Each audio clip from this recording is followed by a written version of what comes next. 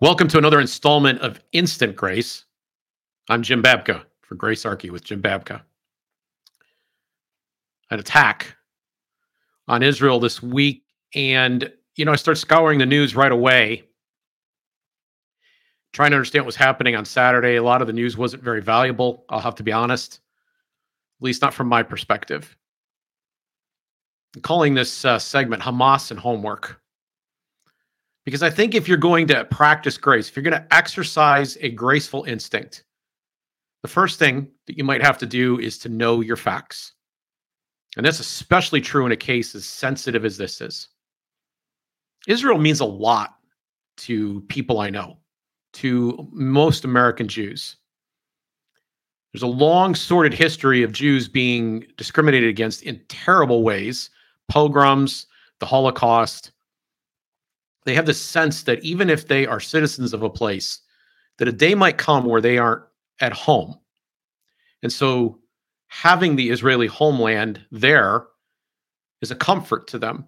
It gives them a sense of peace and security that I think a lot of other people would have a hard time, a lot of other nationality types would have a hard time understanding. But in the news that's been circulating so far this week, I've noticed a lot of false information.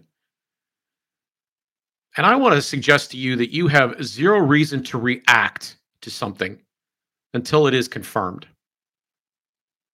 And in fact, this whole crisis isn't going to depend on you. I mean, no matter what your opinion of what's happening over there is, no one's going to wait to hear what your opinion is.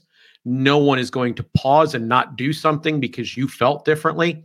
So you definitely have the luxury of waiting until the facts are in. There's a story that's floating around, and it's interesting because people started sending me texts and questions, and two men in particular reached out to me with identical, not word order, but thought texts 2 days in a row, leading me to believe that some people are in some right echo chamber, other people are in a left echo chamber. And there is evidence for this, where certain things are being told in one channel and other things are being told in another channel. And a lot of them have run ahead of the news itself. And then they get the facts wrong. So in war, it's been said, truth is the very first casualty. In World War I, the claim was made that Germans were bayoneting Belgian babies. That turned out to be English, UK war propaganda and a lie. There were atrocities going on, but that wasn't one of them.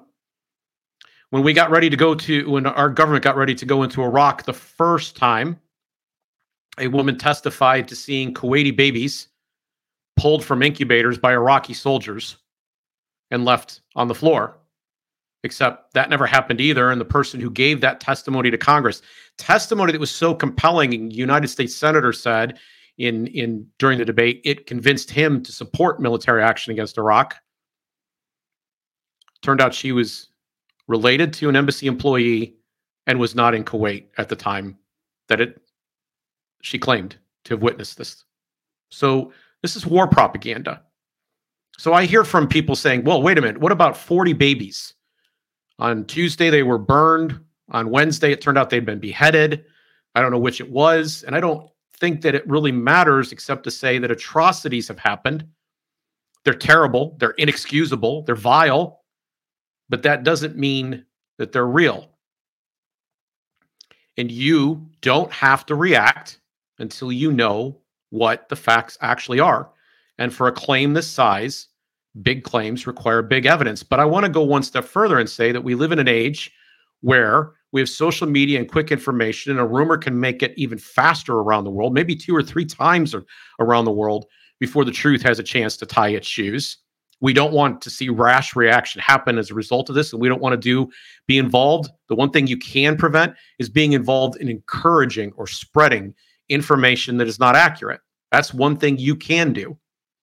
There's also deep fakes. We live in an age of AI where you can make stuff up and you can put it out there and make it look very, very compelling and very real. So just wait. One of the things that was circulating this week was that Iran was involved in this attack. And the truth of the matter is that the U.S. State Department has said they've found no evidence of this claim. They've even gone one step further now in a report to CNN that had up saying that they don't that they thought Iran was just as surprised as everyone else was when it happened. In addition, the Israeli government, the Netanyahu government, has said that they have not seen evidence that Iran was involved in this attack. And there was reason to question that from the outset, too. Hamas is Sunni, while Iran is Shia. And if you know enough about the religion of Islam and the history of that area, you recognize that that was kind of maybe a bit of an unlikely partnership for them to be involved in. So I think it's important to wait until facts are in before you make your assessment. I have avoided, up till now, saying anything about this week because I've been trying to learn.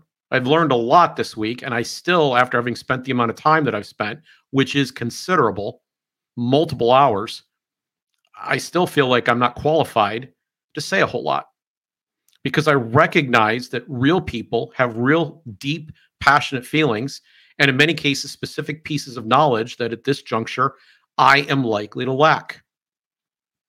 And this intellectual humility that I'm demonstrating now, I happen to believe is part of practicing a grace approach. I want to see peace and I want to talk more about that, perhaps in a full length episode. But for now, what I want to suggest to you is please wait until you know something and can confirm it. Be suspicious of the things that you're being told. Treat sensational claims, really claims that seem to shock and rise to the top of the headlines. Treat most of that until you see serious levels of evidence to back it in a way that you're suspicious. Be humble. That's part of being graceful.